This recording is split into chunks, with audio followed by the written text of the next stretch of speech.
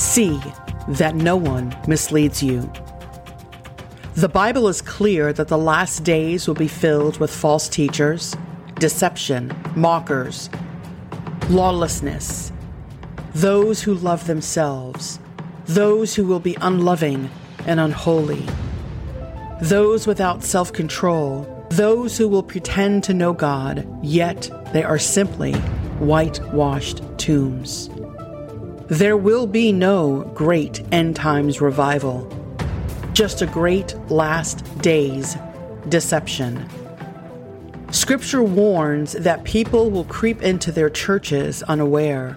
Who are those creeping in, and why are they doing it? The church in the last days will be full of compromise, deception, and a lack of discernment. Life Clips will contend earnestly for the faith, as Jude 3 instructs. Warning: the red light has been turned on. Grab your Bible. It's time to expose the dark. A false light has arrived, and a false light will continue to be here until the church is raptured. There are not many scriptures in the Bible regarding the false prophet, but what we do have truly helps us understand who he is. Throughout the Bible, a false prophet is known to draw people away from God, and the discerner listening to a false prophet would have to have the patience and wait for it to come to pass. Many false prophets today, they have a foretelling experience, not a forth-telling experience. However, in the Bible, most of the prophets were forth-tellers. They were telling you the truth about God.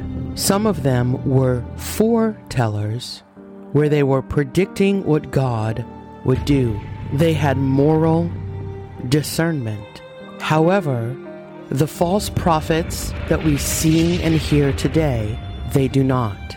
How many false prophets do you hear today who talk about national pride, where God keeps giving them a word about America, but America is not in the Bible, so why would God continue to do that?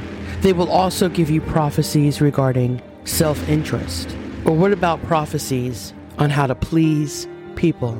Are we living in a day and age where the apostasy will usher in the rapture? Are we now seeing a new age order come to pass? The new world order will definitely be here, but on the second half of the tribulation. The first half will be a mass spiritual deception.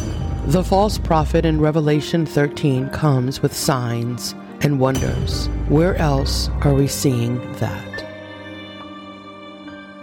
But with regard to the Abrahamic house, I think every person should share some of the gems of their faith, because we all have something to learn from one another.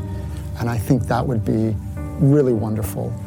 From a Baha'i perspective, I would love to share some of my teachings and the quotations from Baha'u'llah about unity, but I want to hear what Muhammad said in the Quran. I want to hear what Christ said in the New Testament. I want to hear what Moses said in the Hebrew Bible. There's so many things to learn that would enrich myself and also help me understand other people, where they're coming from. In no text, sacred text that I've ever read, the Jewish Bible, the Hebrew Bible, the New Testament, the Quran, the Baha'i faith, the Hindu writings, they all speak of God being the judge.